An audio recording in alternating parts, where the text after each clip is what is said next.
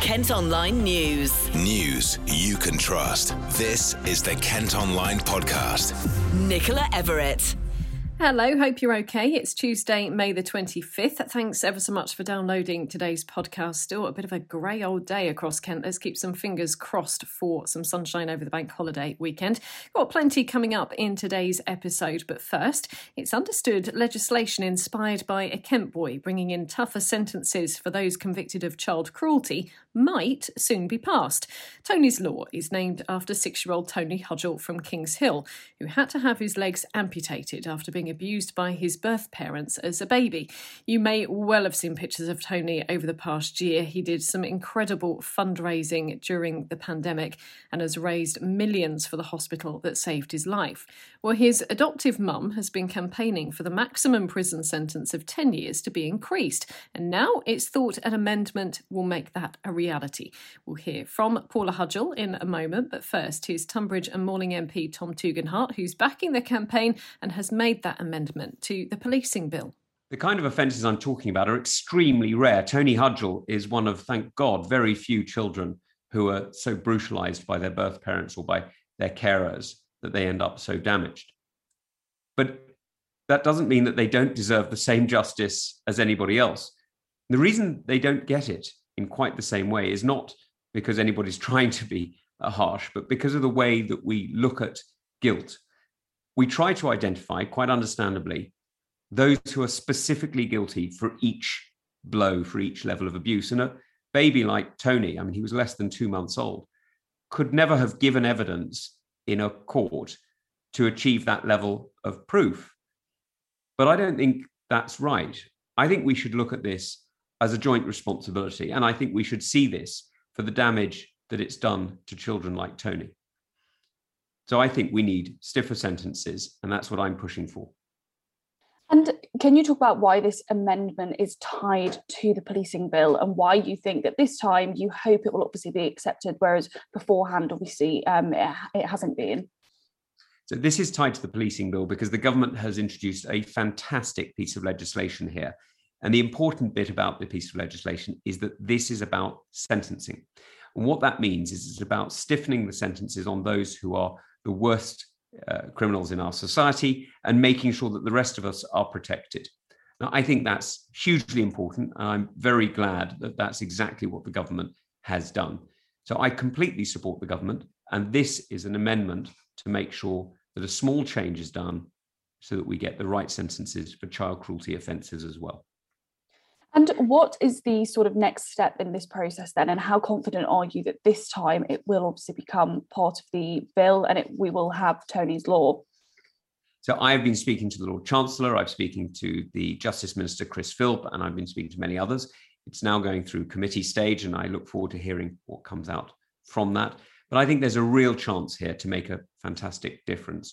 Not, sadly, to Tony, who has already, thank God, found the love of a fantastic and amazing family in the Hudgells. And if anybody wants to see what a real family can do for an extraordinarily vulnerable child, just look at what they have achieved together. It's a real story of love and the power of compassion.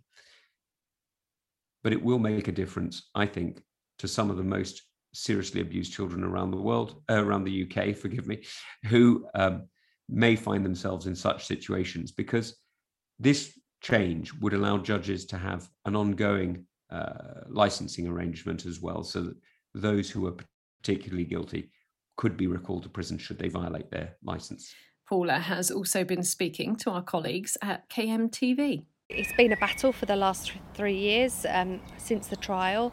It makes no difference to Tony, whatever happens, but this will, going forward for other cases similar to Tony's, hopefully not many at all, it will just give the judges more powers to be able to set tougher sentences. Well, with this new amendment, we're actually pushing for 14 years for if a child survives. So like in Tony's case, then the judge could have given a sentence of 14 years, which with the new restrictions as well, where they serve 2/3, at least that would have meant that they would have had 10 years in prison. The other side of it, where a child dies, we're actually pushing now for life. to bring in line with other sentences for other crimes of the same sort of relevance that would get life. And just because they're a child, why shouldn't they? I know, cases are hard to prove, so it can't be charged on the other circumstances if we don't know which one actually caused the injuries and which one allowed the injuries. But as in the case of Tony's, both of them, one of them caused them, one of them allowed them, and they were both as culpable as each other, and hence why the jury came back within 45 minutes. And in cases like this is where we need to be able to allow the judges to have tougher tariffs, because judges don't very rarely give out a maximum sentence. I mean, we were lucky because it opens up all the appeals to all the appeal courts, and the appeal obviously stayed with ours as well. Kent Online News. Other top stories today and concerns have been raised about why a 15-year-old from Sheppey was able to walk away from a counselling session just hours before he took his own life. Ellis Murphy-Richards told staff at Seashells in Sheerness about his dangerous thoughts but left when they recommended he was taken to A&E. His mum has previously blamed social media app TikTok, claiming it was a serious factor in her son's death. An inquest is expected to continue for another 2 days. The partner of a Medway man whose body was found dumped in a wheelie bin has told a court his final words to her were, "I won't be long, I love you." Stephen Chapman had shown Rebecca Leader a picture on his phone of a man he was going to meet. He never came home and was later found stabbed. 19-year-old George Knights from Dels Road in Rochester denies murder. The trial in Maidstone continues. Now, it's a year since the murder of George Floyd in America shocked the world. A video showing a police officer kneeling on his neck as he gasped for breath prompted widespread Black Lives Matter protests about racism and police brutality. So, 12 months on, what's happened in Kent, and is there still racial inequality? Ollie has been chatting to Carol Stewart, who is chair of the Medway African and Caribbean Association. I think it sort of set off a chain of discussions amongst a lot of people, because I think certainly as an organisation, as a Black person, I've known of the existence of racism. I've experienced it both on a personal level and an institutional level, and I think until people saw it in full view, I think there was this kind of disbelief. It's like, well, yeah, we know that there's a little bit there, but it's not that bad really. And I think until people saw that this person was being murdered in full view of the whole world, it kind of made them sit up and think, oh my God, we do have a problem. And seeing some of the responses to it as well, bordering on from, well, he was in the wrong place at the wrong time. If he wasn't, didn't have a dodgy $20 note, he wouldn't have died, all that kind of stuff. But no, and obviously the subsequent conviction of Derek Chauvin has just shown that it sort of brought it home for people, that there are people in the police all over the world who have got racist views, racist behaviour, and they need to be rooted out. We're seeing, I think, a number of cases now coming to light where, people are questioning the recruitment practices of the police all over the world.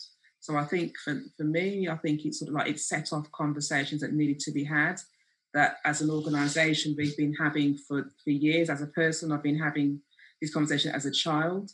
And I think it's also tinged with sadness that it's taken for him to be murdered for people to sit up and listen, really. As well, because obviously George Floyd was not the first person either to die at the hands of police officers. It's something that Americans have a long and bloody history of.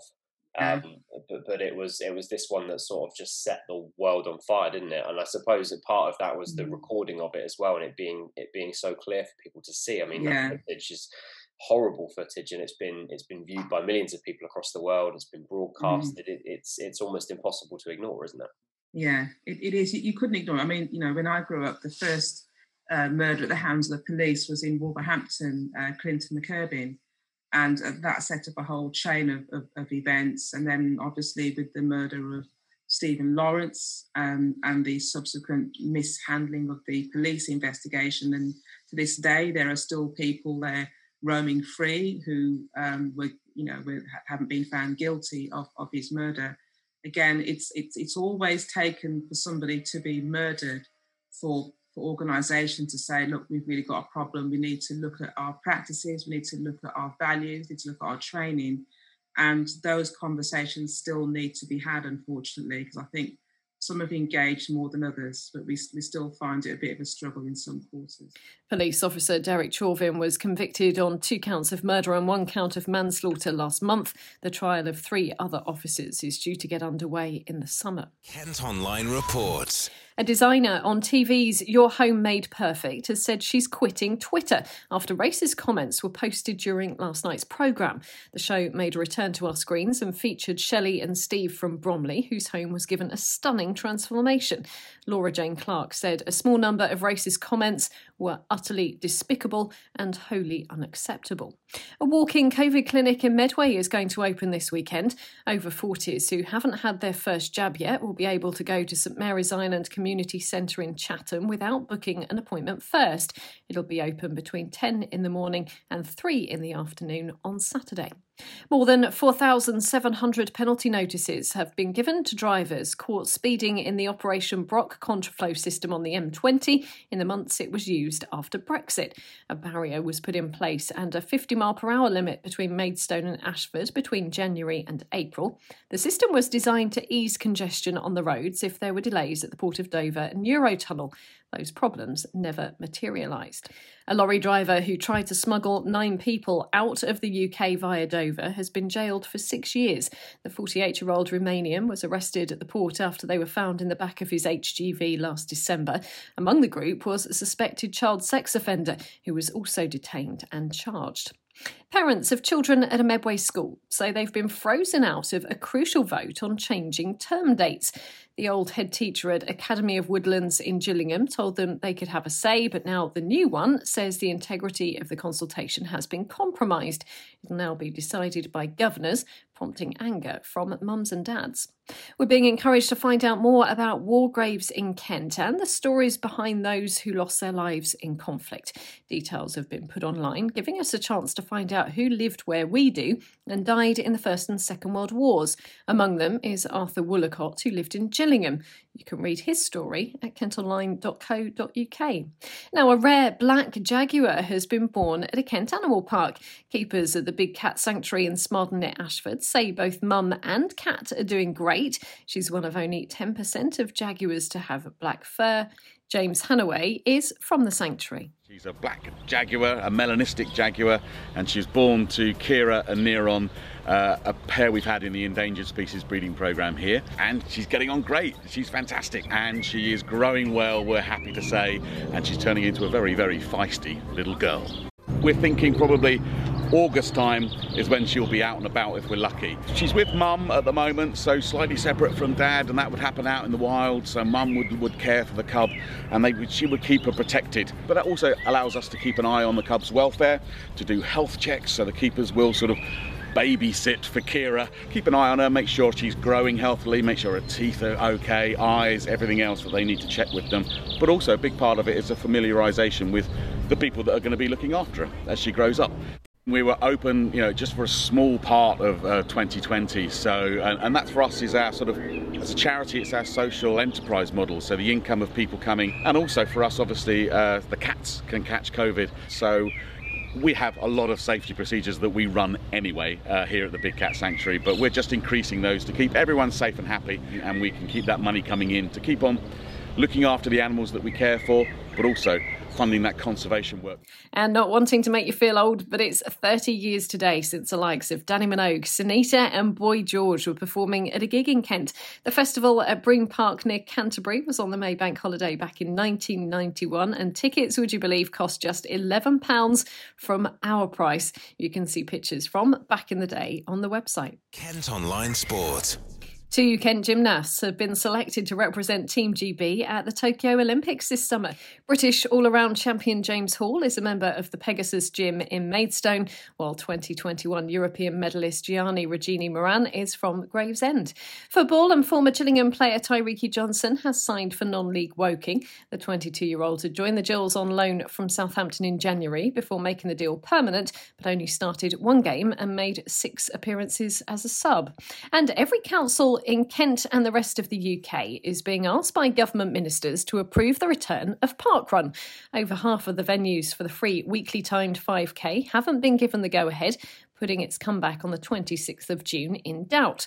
The one in Tonbridge usually takes place at the racecourse there. Nicholas Heslop is the council leader. It's the volunteers. The parkrun really depends upon the volunteers. We've got a great racecourse director here, Anthony Lester, and the volunteers need to feel safe and comfortable that they can return the parkrun. Every week is dependent upon the volunteers. They give their time, free of charge. They do it because it's something that they love. They give lots of enjoyment to those that take part in the parkrun, including myself. He was speaking to MP Tom Tugendhat on Tom's Insta. Well, that's all for today. Thanks ever so much for listening. Don't forget to follow us on Facebook, Twitter and Instagram. Plus, you can subscribe to the IM News app. That will give you access to all KM Group newspapers. Just head to subsaver.co.uk. News you can trust. This is the Kent Online Podcast.